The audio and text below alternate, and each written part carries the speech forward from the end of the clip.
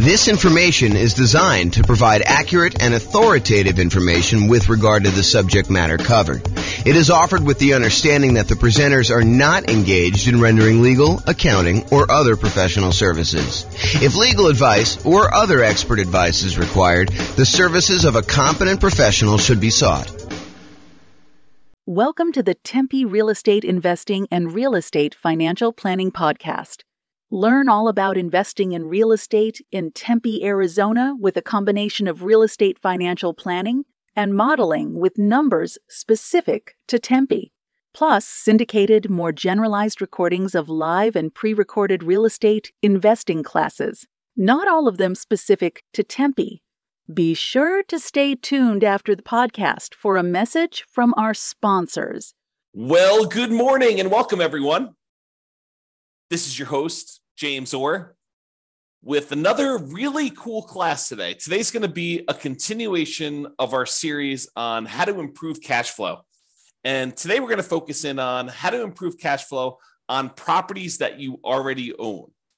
So this is the section of the kind of like infographic that we have where we talk about all the different things you could do on properties that you already own. So this is the infographic I was talking about. So I've broken it down by stages, how to improve rental property cash flow or cash now. And we've broken it down by stages. The first stage is when you're searching for properties. And we've covered that in a previous class. We're not going to cover that today. The next stage is when you're financing the rental property. And we've already covered that in a previous class. And that's the largest section of options that you have for improving the number of ways to kind of increase cash flow. The second largest is actually today. But financing is the largest group of that. And we covered that in a previous class, so I'm not doing that. We've also covered how to improve property cash flow when you're thinking about which real estate investing strategy you're going to use, whether you're going to do lease options or house hack or things like that. Get roommates, change the term of your strategy or whatever you're doing there. So those are all the strategy ones. The improving the property itself is a class we have that's separate than this. Then we've done the one on how to market a property. We covered that previously. That was the last version of this kind of series that we did, is all the different things you could do while marketing your property for rent. Today, we're covering all the different things about properties that you own. And then the final one that we've yet to do is all the different things you do when you're renting the property itself. And so that's another pretty hefty list, which we're going to cover not today, but another class. So today, though, we're going to talk about all the different strategies when you own a property. And I've kind of broken this stage down into 7 different subgroups.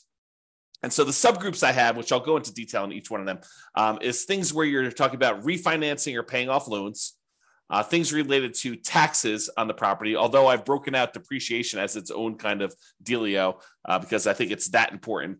Then we have another kind of like subcategory of all the different things related to insurance, things related to making payments on things related to managing your property, and things related to maintenance on the property itself. And then, of course, the depreciation one, which I've saved for last, but it's arguably one of the more important ones, especially for the next year or 2 or 3, when we have this kind of like bonus depreciation stuff going on. So let's jump right into the covered things. So let's talk about things you could do on properties that you own to improve cash flow related to refinancing or paying off loans.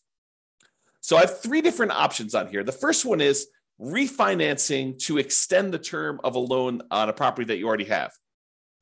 I think a lot of folks focus in on improving the cash flow on the property that they're about to buy. But sometimes it's about optimizing the properties you already own before you go buy the current property, because sometimes you kind of paint yourself into a corner where you can't do certain things after you buy the next property. So, for example, from time to time, and I think that's going on right now, you are limited in the number of cash out refinances or even rate and term refinances, if I'm not mistaken, on properties that you own, if you own a certain number of properties already. So if you already own, let's say as an example, 10 properties, it might be really hard for you to do a cash out refinance on one of your other properties. You almost need to pay off a property first, get down below the threshold that the lender requires, which I think is 10, but go check with your lender to find out what the current rule is. And then you'll be able to do your cash out refinance. So you may want to apply these changes before you go acquire another property, which may or may not move you over the new limit or whatever the current limit is. And honestly, these limits can change. So you may think, hey, look, I'm good until I get to whatever it is, 6, because I'm doing these specific types of loans. And then once I get to 7, then I'll need to worry about that. But while you're in the process of doing this, the rules change on you. And now you have to be concerned when you get to 4. So realize you need to start thinking about this and planning for it in advance. So one of the things you could do in order to kind of improve cash flow, not just on the property you're buying, but your overall rental property cash flow picture, a more holistic view of everything, not just the one property that you're buying, because improving cash flow on your whole portfolio does help you overall, even if you're just optimizing for each one individually. Sometimes it makes sense to look back at stuff you've already done and improve on that before you move forward. Okay, so let's say you have a property and you've owned it for a while, you paid down on the property and the property value has gone up considerably. And you owe a lot less on the property now than you did when you first got the loan. So the payment was much higher because you used to have a higher mortgage balance, you used to have a higher amount that you were borrowing. And so the payment was based on that higher amount over a 30-year period. Now, 15 years into the loan, the amount you owe is much, much less, such that if you go and you just do a rate and term refinance or extend the term of the loan, is another way of saying that, you're not actually going to pull any cash out. You're just saying, look, I owe $100,000 on this $400,000 property. When I initially got the loan, it was $200,000 on a $250,000 property, but now I only owe $100,000. Now I want to go to the lender and say, look, I want to take this $100,000 that I owe, and I want to extend it out to 30 years now, where I only have 15 years left to pay it off, as an example. Now I want to say, let's extend it out to 30 years, which would reduce the amount of your monthly payment considerably, which could improve your cash flow. And that could be the difference between you being financially independent or not. If you think about that, right? If you go and you just do your rate and term refi, it could get you an extra, I don't know, $300 or $400 or $500 a month. If you do this on multiple properties, maybe $1,000, $2,000, $3,000 a month, and that could push you over the edge of being financially independent. So you really want to think about this and how you can optimize it. So you could refi in order to extend the term. You paid down a loan, you only have 12 years left on it, 11 years left on it, 5 years left on it, 22 years left on it. But now you want to go and extend it back out to 30 years, or maybe even longer if you can get access to a longer loan, which I think will be hard for you as a real estate investor, but maybe it's out there at some point in the future. Just think about it. But you go ahead and extend this loan to go ahead and reduce your payment. So is my loan old enough where I would be able to refinance to extend the term? And in the future, sometime, if you're buying properties in a high interest rate environment and now interest rates are lower, you might also be able to get a better interest rate. The challenge we've had coming out of where we were in the past is interest rates have been really low for a long period of time. So that if you go and you try to do this strategy in the future when interest rates are higher than when you got the loan, it may not be as big of an advantage as if you could keep the rates the same, or if you could actually get a lower rate. So when you've acquired properties and your rates are really great, this may not be as great of a strategy. But if you're doing this when rates are high and your rates are now lower, this could be a doubly good strategy to lower the monthly payment. Okay, so that's refi to extend the term. The other one, which we've kind of hinted at, is refi to improve rate. Have rates dropped enough for me to be able to refinance and get a better interest rate? Even if you don't extend the term, even if you keep the term the same, but you go in there and you say, look, I want to go, I've got a 7% interest rate right now. I got this loan when rates were high. Now rates are back down to 5%. It might make sense for you to go look at refining in order to improve your interest rate, to improve cash flow on properties where the rates were high. Okay. And then the other option is sometimes it makes sense to pay off a loan completely. If you have the cash sitting on hand where you've got it invested in something else, maybe you take that money and you pay off the loan. Now realize if you pay off the interest rate if you pay off a loan, the return you're getting on your money is the interest rate of the loan. So if you've got a 3% loan and you pay off that mortgage, the return you're getting on the money that you used to pay off that mortgage is technically 3%. Now, sometimes it feels very differently. Sometimes it feels like, I'm freeing up $2,000 a month on a mortgage payment by only paying off $50,000 of loan that's remaining, because you paid down the loan so much, but your payment was based on 20 years ago when the payment was $2,000 a month. So realize that it could feel very differently, but technically the return you're getting is the interest rate of the mortgage itself, which may or may not be good. I mean, if you're at an 8% rate on your loan, then that may not be such a bad thing. If it's only 2 or 3%, I don't know. That's a little bit lower. You have to decide whether that's important to you. And for those of you that are thinking, hey, I don't have all this extra cash laying around. Well, some people, their strategy is to acquire more properties than they need, sell off some of the properties in order to pay off the other ones. So you may acquire, 1 or 2 properties a year for the next 10 years. And then at the end of the 10-year period, you take 3 or 4 or 5 or 6 of the properties that you acquired, you sell those, pay the capital gains tax, pay the depreciation recapture tax, pay the real estate commissions and the closing costs on it, so that you walk away net with your true net equity after all those expenses, and use those proceeds to then pay off loans on the 4 properties or 5 properties or 6 properties, however many you decided to keep. And that could actually improve cash flow, especially if the ones you're selling are equity rich, but not cash flow strong. If the cash flow, the return on equity from cash flow is actually not great on those, you could take those and you could actually significantly boost the properties that you end up paying off to really improve cash flow on those. So some people, that's their strategy. Their strategy is, look, I'm in a market where it's really hard to make properties cash flow. What I really need in order to be financially independent at the end, if I'm kind of like looking forward to when I'm going to be financially independent, what I really need at the end is I'm going to need some free and clear properties, because these properties financed are not the most amazing at cash flowing. So maybe you're acquiring a whole bunch of properties using like kind of like buying properties, maybe below market even, as kind of rocket boosters to get really good returns, especially early on when the return on equity is so great, and then use that money to then pay off other properties at some point in the future. If you read the book Creating Wealth by Robert Allen, one of his chapters is about this strategy.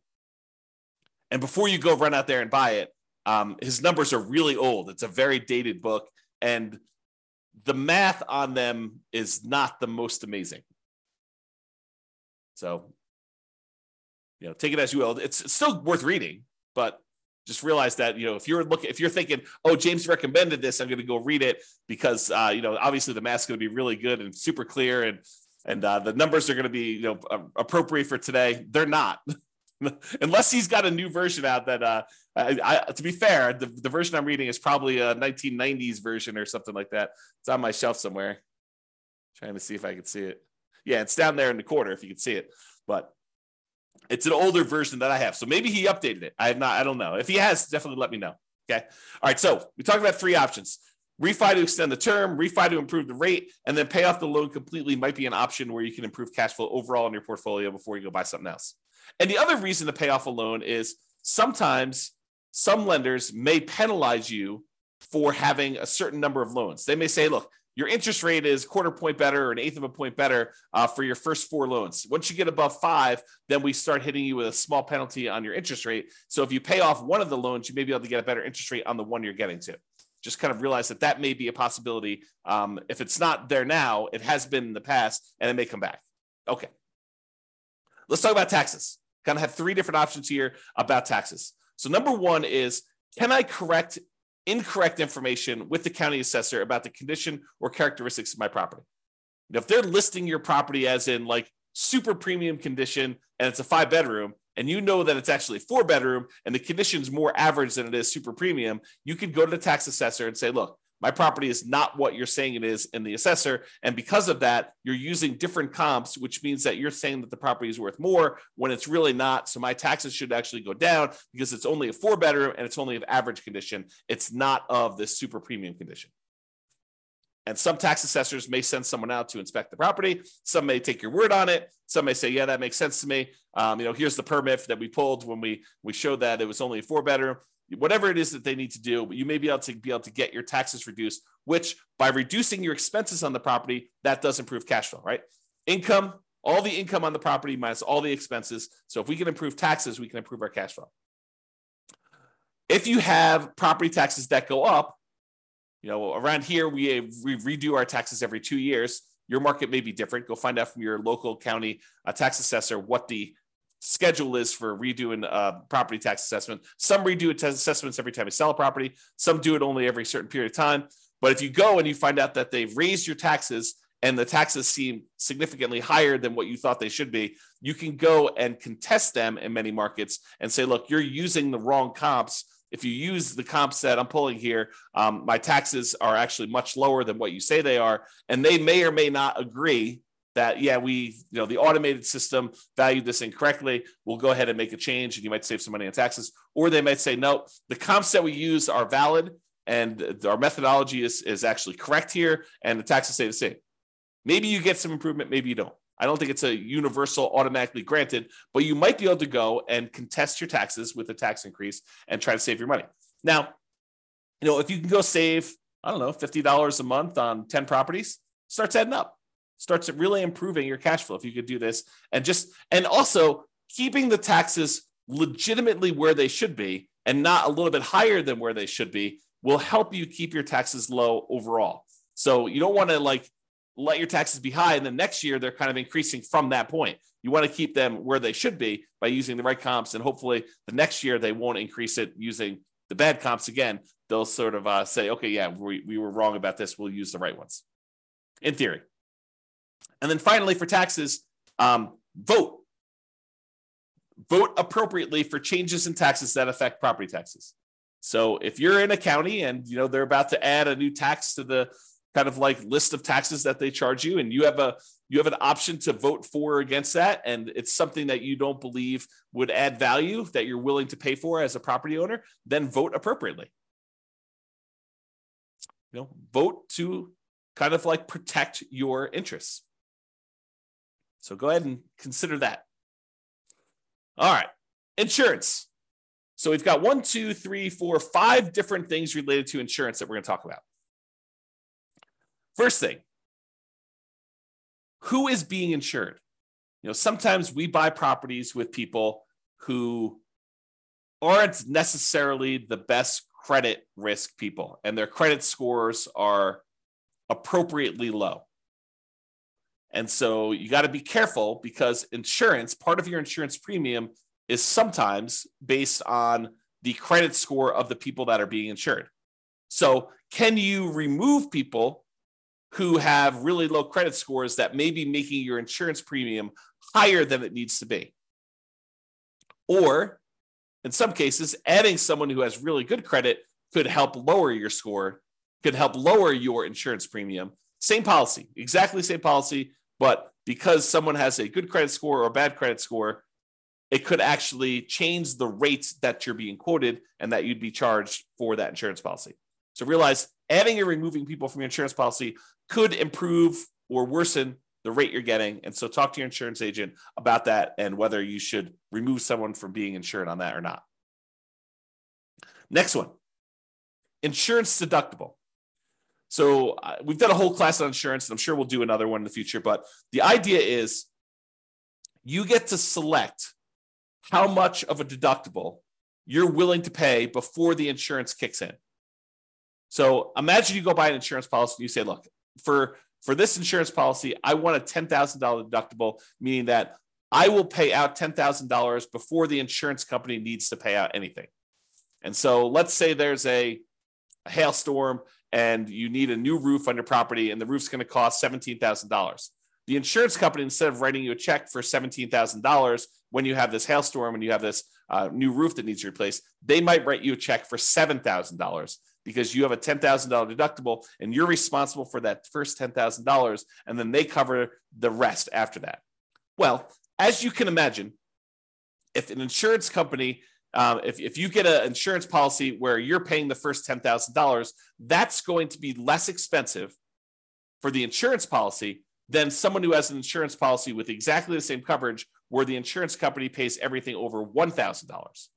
So if they needed a new $17,000 roof, they'd be paying out $16,000 versus $7,000. So you could go in there and you could take on some of this risk yourself by having a higher deductible.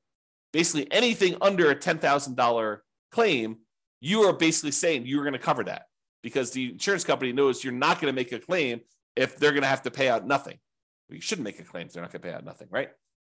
So realize you could adjust the deductible in order to change your insurance premium. Now realize this is putting you at a possible risk, and you need to weigh that risk and say, am I willing to take on that level of risk? And I think for me, it changes property to property. Like there are certain properties I have where I have much lower deductibles, and there's certain properties I have where I have much higher deductibles.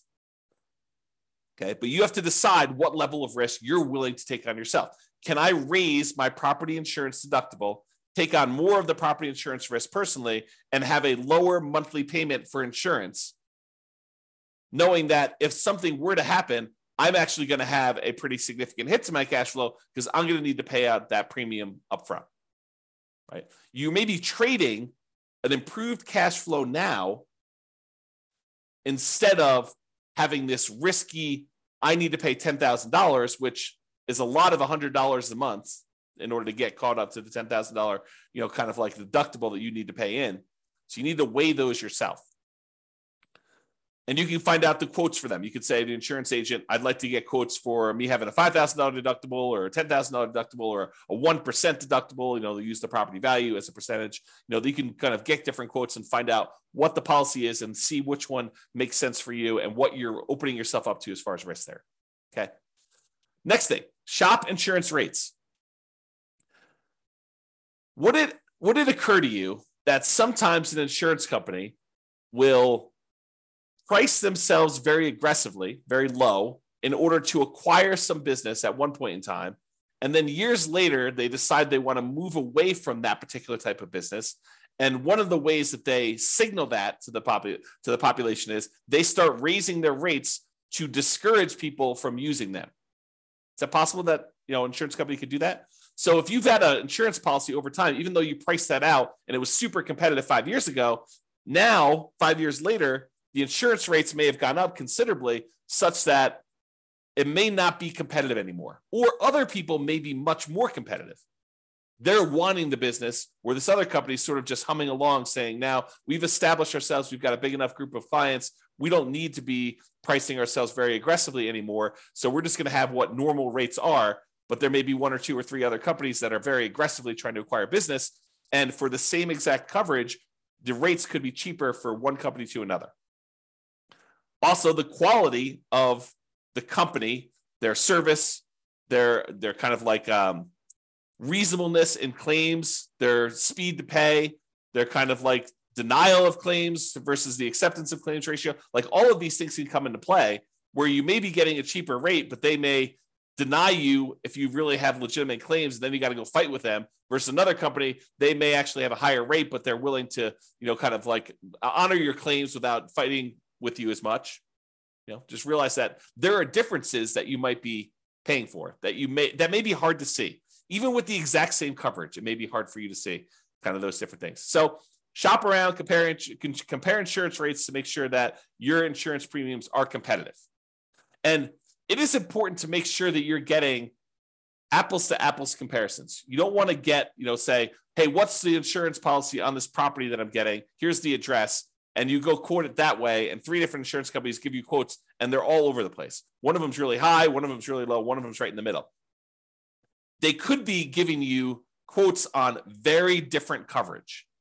One could cover a lot of things. One could cover the bare minimum of things. One could cover you up to certain limits that are much higher. One could cover you to certain limits which are much lower. One could have carve-outs or exclusions. So you got to really read these carefully, and it's very hard to compare. At least that's what I found when I used to do this. My wife does it now, so I don't do it anymore. Okay. All right, so insurance coverage. Can I evaluate the exact property insurance coverages to make sure you have an appropriate level of coverage? So by going in and reviewing your actual policy and saying, do I really need this amount of coverage? Or do I really wanted to have this particular coverage on this particular property. How come I don't have it? Maybe I should get a quote and increase my insurance voluntarily because it makes sense for you to have that coverage. So evaluating what property insurance coverages you have and make sure that it's an appropriate level for you. Now, what does that appropriate level means? It's really up to you to decide how much of the insurance risk you want to take on yourself versus how much you want the insurance company to have. And then finally, insurance, but a totally different type of insurance. Before, we've been talking about property insurance, the landlord policy, mostly on properties that you own. Although if you're living in the property, it's owner-occupant policy, and then you want to tell them that you have roommates so you can make sure you get the right coverage there. But we've been talking about property owner coverage, property and casualty type of insurance. Now we're going to switch everything. I'm going to talk about private mortgage insurance. Still insurance, but this is insurance that you buy when you put less than 20% down to protect the lender in case you default. And some of these private mortgage insurances, not FHA. FHA lasts forever unless you've got, there are some exceptions when FHA does not last forever. So you should probably still check with your lender. But most FHA policies are not going to have PMI that goes away. PMI lasts for the lifetime of the loan. But a lot of other insurance, a lot of other loans, conventional financing specifically, they will allow you to get rid of PMI once your loan to value drops below either 80% or 78%, depending on who you talk to and which lender you're talking about. So if you get below 80% loan to value, a lot of times you can call up the lender and say, I'd like to request that my private mortgage insurance be dropped because you have 20% of equity at this point, 20% cushion of equity to protect you. Sometimes they'll make you pay for an appraisal. Sometimes they'll do a kind of like desktop market analysis to see if they believe that's true. Sometimes they might ask for a broker's opinion of price. But they will oftentimes check to make sure that's true unless they're using the original loan value, the original property value when you purchased it, and you paid down the loan now below 20% equity, 80% loan to value, then a lot of times they will automatically just exclude it from there without having to do an appraisal. But if you had a $250 a month PMI payment, which I don't think is out of the ordinary, especially for nomads, and now you can have that removed, that will boost cash flow by $250 a month, which can be significant. You do that on 3 or 4 properties over, kind of a 5 or 10 year period. I don't know, that could be pretty significant improvement to cash flow. All right, let's talk about making payments. And I don't think this really applies to mortgages specifically, although you'll find out from your lender, maybe they will do something with this, but sometimes you can get a discount for auto pay. I've seen occasionally like a utilities company where they say, look, if you're on auto pay, we waive the $3 a month manual billing charge where they send you a bill. If we don't have to send you that, if we do it via email, then we will waive the $3 a month kind of like billing charge, and you can have a little bit less. This is not going to be a $100 a month type of savings, but if you have enough of them, it could add up a little bit. So can you sign up for auto pay on utilities or things like that to avoid a per bill fee charged by the utility providers or whoever the person doing the billing is?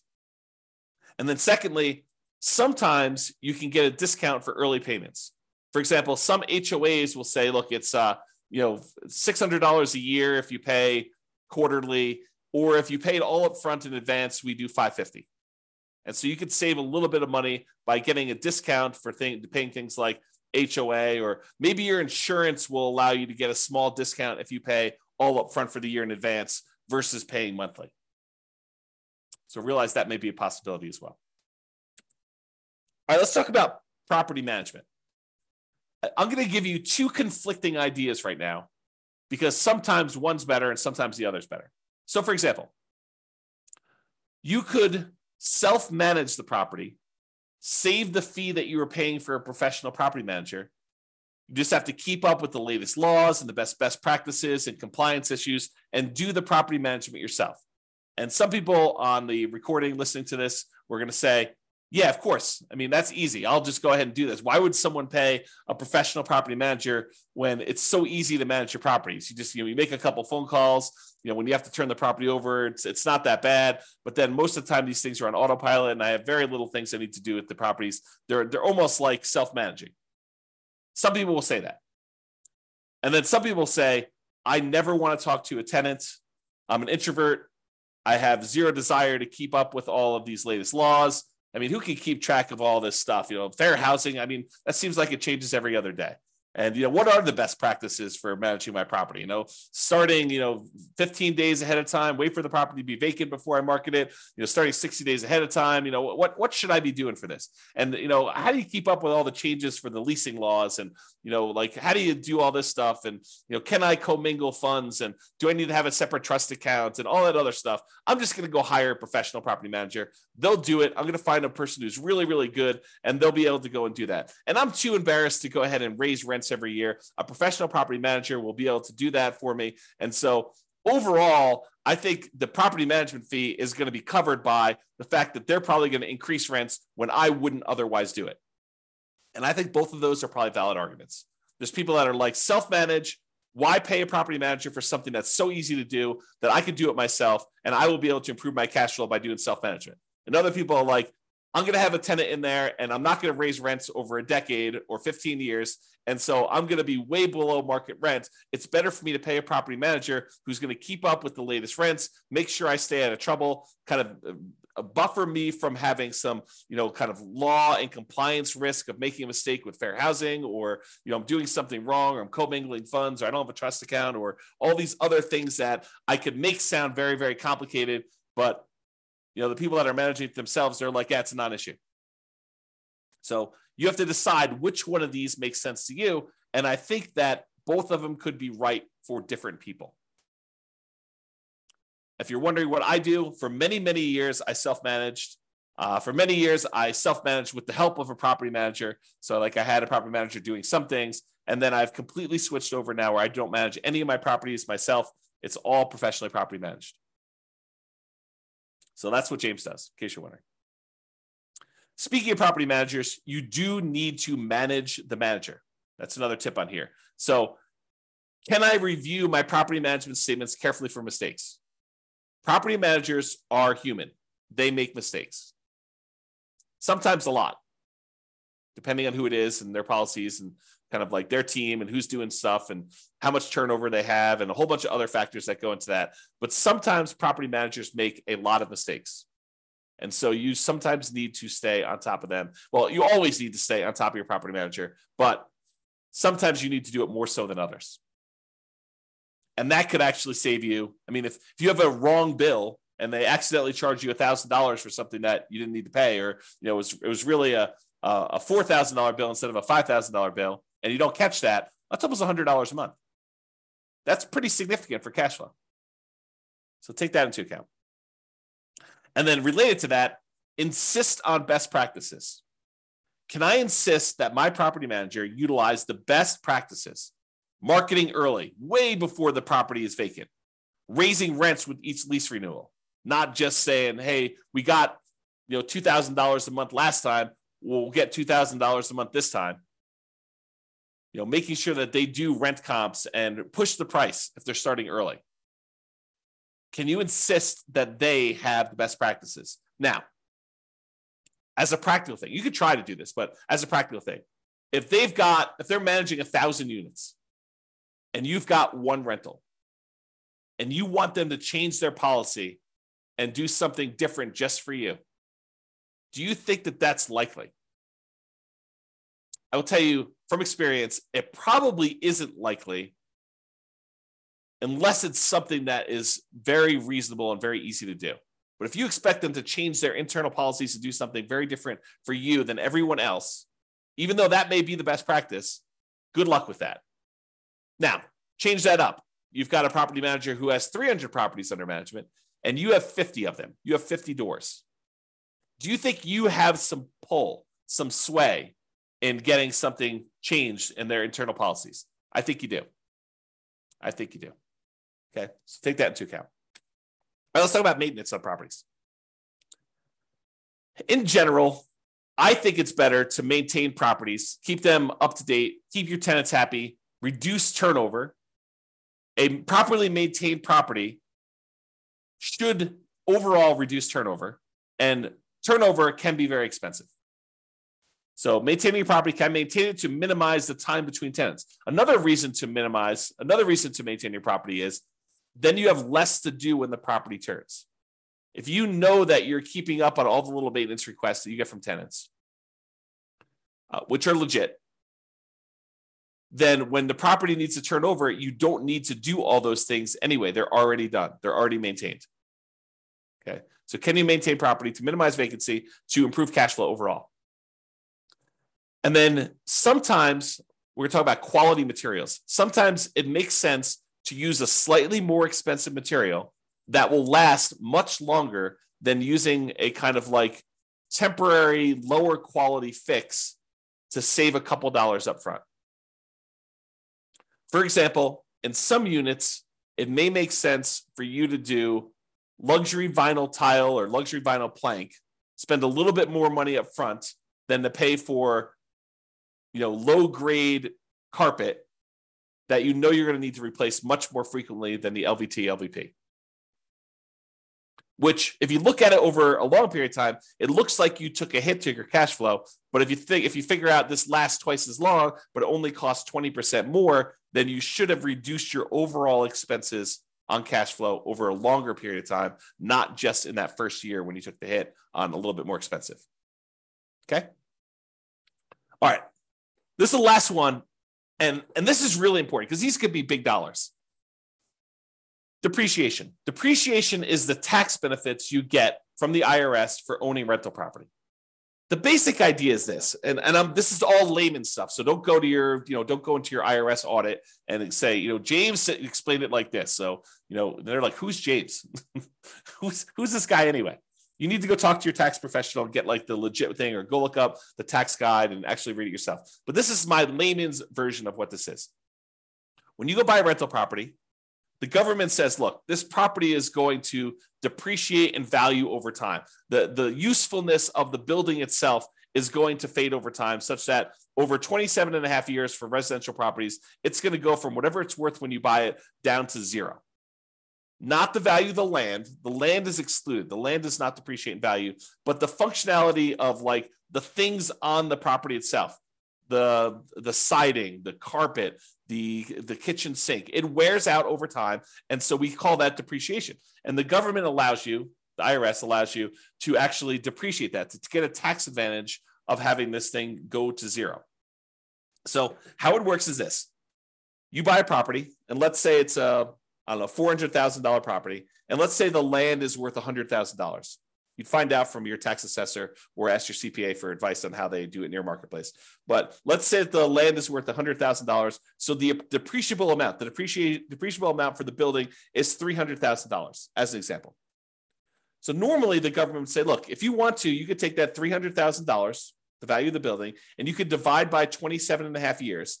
And then on your taxes, you could offset income you have by that amount each year. So on a $300,000 property, let me go ahead and pull up a calculator here, and I'll do a little bit of math for you. So $300,000 divided by 27.5. So they're basically saying you could take $10,909 and subtract that from the income.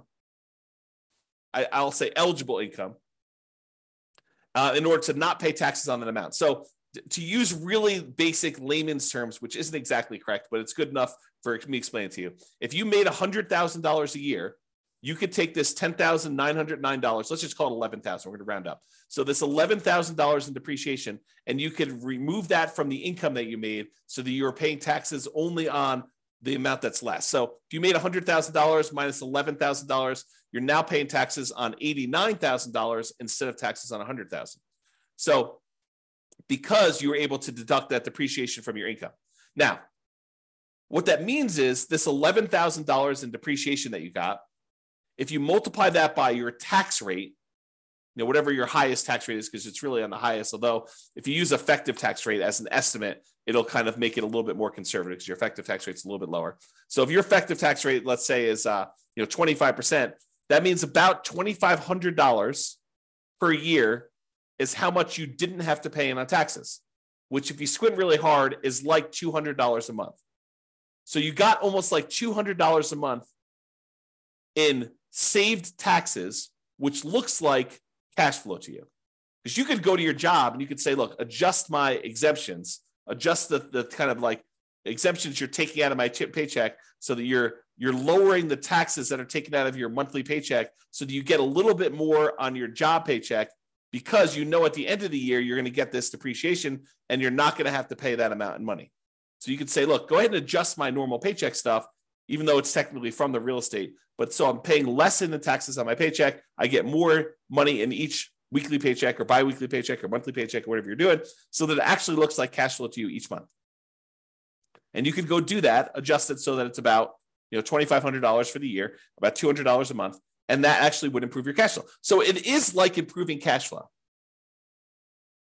right? By getting this depreciation benefit, even though it's really a tax benefit that you get at the end of the year, it really is like getting cash flow, because you may just get it. If you think about it, getting in advance at the beginning of the year, you're paying last year. So it looks like this year's moving forward. Or if you want to take it out of your monthly paycheck, your weekly paycheck, or whatever from your job, you can do that as well. And there are definitely some rules for this, right? Like if you earn so much money, you have to defer it. You can't take it all at the same time. If you don't qualify for, the active real estate investor thing, then you might not be able to take it. So there's some rules to this. You got to go look at those and talk to your CPA or read them yourself to go into them. But this idea of being able to take depreciation is really important. Now, why am I making such a big deal out of this? Because with depreciation, you have to take it. You can't choose not to take it. The IRS assumes that you have taken the tax depreciation benefit. So when you sell the property, they want to capture this back. They want to take the benefit that you got and they want to charge you taxes moving forward, depreciation recapture tax. So they assume that you took it. It's not like if you don't take it, then you don't have to do depreciation recapture. That's not true. You have to do it. So if you got to do it, you might as well do it. So why am I making a big deal on this if you have to do it anyway? Well, there is an optional thing you can do. You could go to an engineering firm and have them go through your property and determine what the depreciation schedule is for each individual component instead of the depreciation schedule for the entire building. The really simple way to do it is you take the entire building, not the land, but you take the purchase price, you subtract out the value of the land, you get the value of the building, and you divide by 27 and a half years, and that is a simple way to calculate it.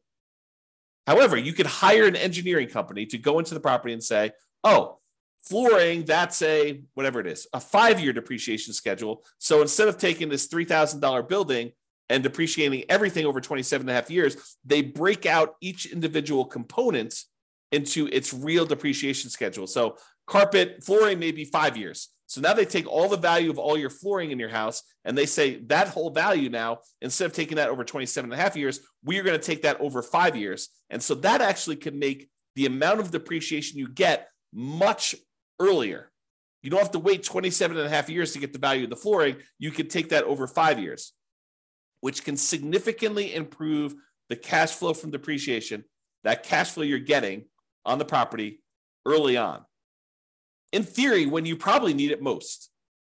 Now, if you're buying a property and your cash flow is not great because prices are high, interest rates are high, and rents are lagging, it tends to be not great early on. And then as rents sort of creep up over time, it gets better and better because most of the time your payment is fixed, right? Your mortgage payment becomes fixed. And so even though tax and insurance are going up a little bit, rents are going up faster than those. And so cash flow tends to improve on rental properties over time. So usually your cash flow is worse early on. So getting this cash flow from depreciation benefit earlier is better for you. And apparently you could take some bonus depreciation, which I'm not a tax expert. Go talk to your tax expert about it. But you could take this bonus depreciation early for the next couple of years. So right now, your bonus depreciation percentage is 80%. That's in 2023. I'm recording this March 30th of 2023. And this year, according to tax code, you could take an 80% bonus depreciation. Next year, it's 60%. So 2024, it's 60%. 2025, it's 40%. 2026, it's 20%. And in 2027, there's no bonus depreciation. Now, it's possible the politicians will change tax code again, and they will bring back bonus depreciation sometime after 2027, or maybe even before, for all we know, right? This bonus depreciation idea has come in and come out of the tax code more than once. It's my understanding. So it's possible that it'll come back in the future, but right now, in this year, you get 80% bonus depreciation. So if you were going to go buy this $400,000 property that has $300,000 in depreciable amount, an estimate of what this bonus depreciation might be is somewhere between $30,000 and $45,000. Of course, you have to go and look at the actual property and have the engineering report done, and they'll actually do the numbers. But it's somewhere in the range of $30,000 to $45,000 in bonus depreciation, which before it was around $11,000 for the normal one. So the bonus depreciation just in that first year is like 3 times the normal. And if you're at a 25% tax bracket, that could be somewhere in the neighborhood of $7,500 in tax savings, which looks like cash flow to you. So if you could get an extra $7,500 that you didn't have to pay in tax, looks an awful lot like, I don't know, let's call it $650 a month. If you could offset $650 a month or add $650 a month in extra cash flow from depreciation to your property from this bonus depreciation year one, would that help you offset some negative cash flow? Or would that help offset some really low positive cash flow with pretty significant positive cash flow? I think yes. And that's on the low end, right? That's like the low end of the bonus depreciation. If you wait to do this till next year, where you buy a property next year, you only get 60%. So that's about $24,000 to $36,000. You take 25% of that, and it's like $500 a month.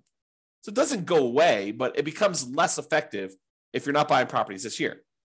Now, in addition to that, you get this bonus depreciation all up front, but you also take the things like the carpet or the flooring rather, and the appliances and the cabinets and all that other stuff, and you kind of force that into a more compressed time period. You get additional depreciation over the next 5 years because that you've moved up. Now, realize this is not creating nothing out of thin air. You were going to get this depreciation benefit no matter what. What we've decided to do with this bonus depreciation and kind of like doing the components or the segmenting of different things into different time periods is you've moved the whole depreciation stuff up. You've time warped and moved the depreciation you were getting from being over 27 and a half years to now a lot of it gets focused in the first year and a little bit more gets focused in the years 1 through 5. But then the amount you get years 6 through 27 and a half is lower. So you're not generating anything magical. This is not like, poof, we've generated something that's out of thin air. We've just taken some of it and we've moved it all forward when, in theory, you probably need it more with negative cash flow on properties.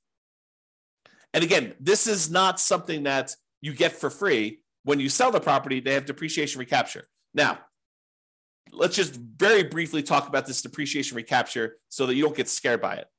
Depreciation recapture is they're going to take the amount of depreciation you took on the property and they're going to multiply it by a tax rate. The max is 25% from what I understand, but the amount is really the amount of your tax rate. So if you're being taxed at less than 25%, they'll use that number. If you're being taxed at more than 25%, they will tax you at 25%. Now, you can delay or defer paying those depreciation recapture taxes, move them onto the next property that you're buying by doing a 1031 exchange. So you pay about $1,000. It could be a little bit more, it could be a little less, but you pay about $1,000 and you defer having to pay this depreciation recapture tax and any capital gains tax on the property that you're selling, and you move it down the line. And additionally, if you own this property long enough and you eventually die while owning the property, it gets passed on to your heirs, and the amounts that you have for depreciation, it goes away and it gets stepped up. You have stepped up basis. Okay. So realize that this is not like a real issue. If you have the depreciation recapture, when you go to sell a property, you just pay the tax as part of your proceeds and you'd move on.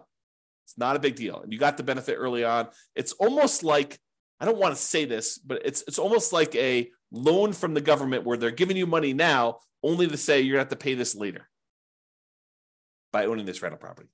Okay. So we talked about this bonus depreciation. If you buy a property this year, you get between approximately on a $400,000 property, it's going to be somewhere around the $30,000 to $40,000 gross depreciation benefit. Okay. And over the next 5 years, you'll get between $30,000 and $45,000 more.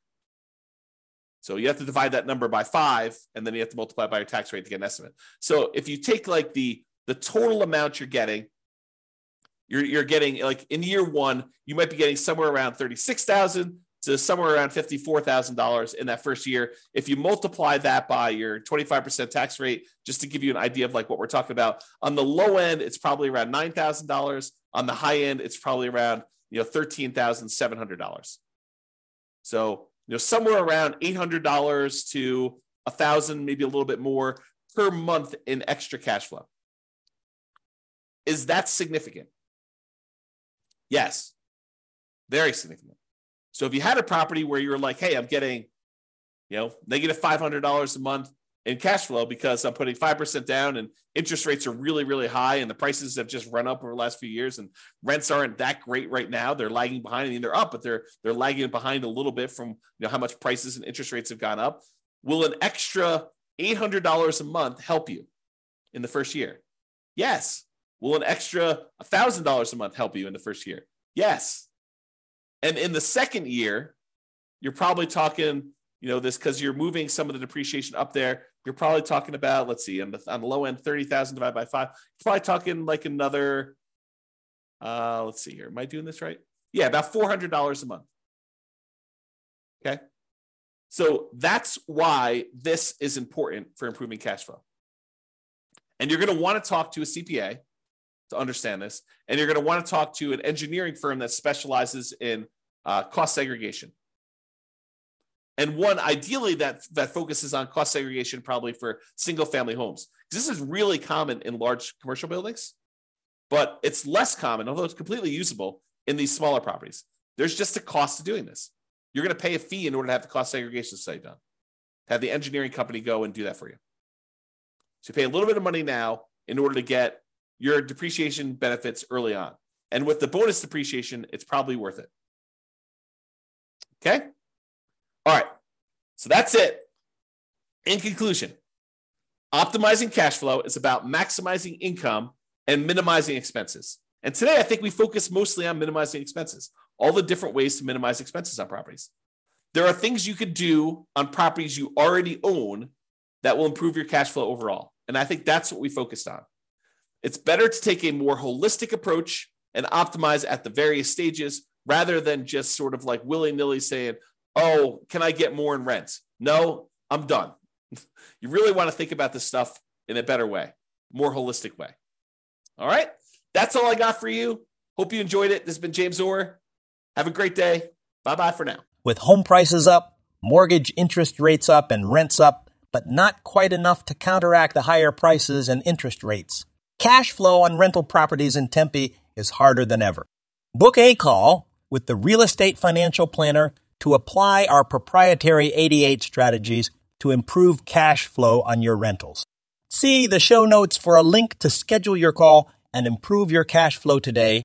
If you're a real estate agent, lender, or professional in Tempe that wants to help our real estate investor listeners, consider reaching out to learn about collaboration opportunities with this podcast. We'd love to add more value to our listeners by having you assist our investors buy, sell, and finance their real estate investments. See the show notes to schedule a call to discuss collaboration opportunities.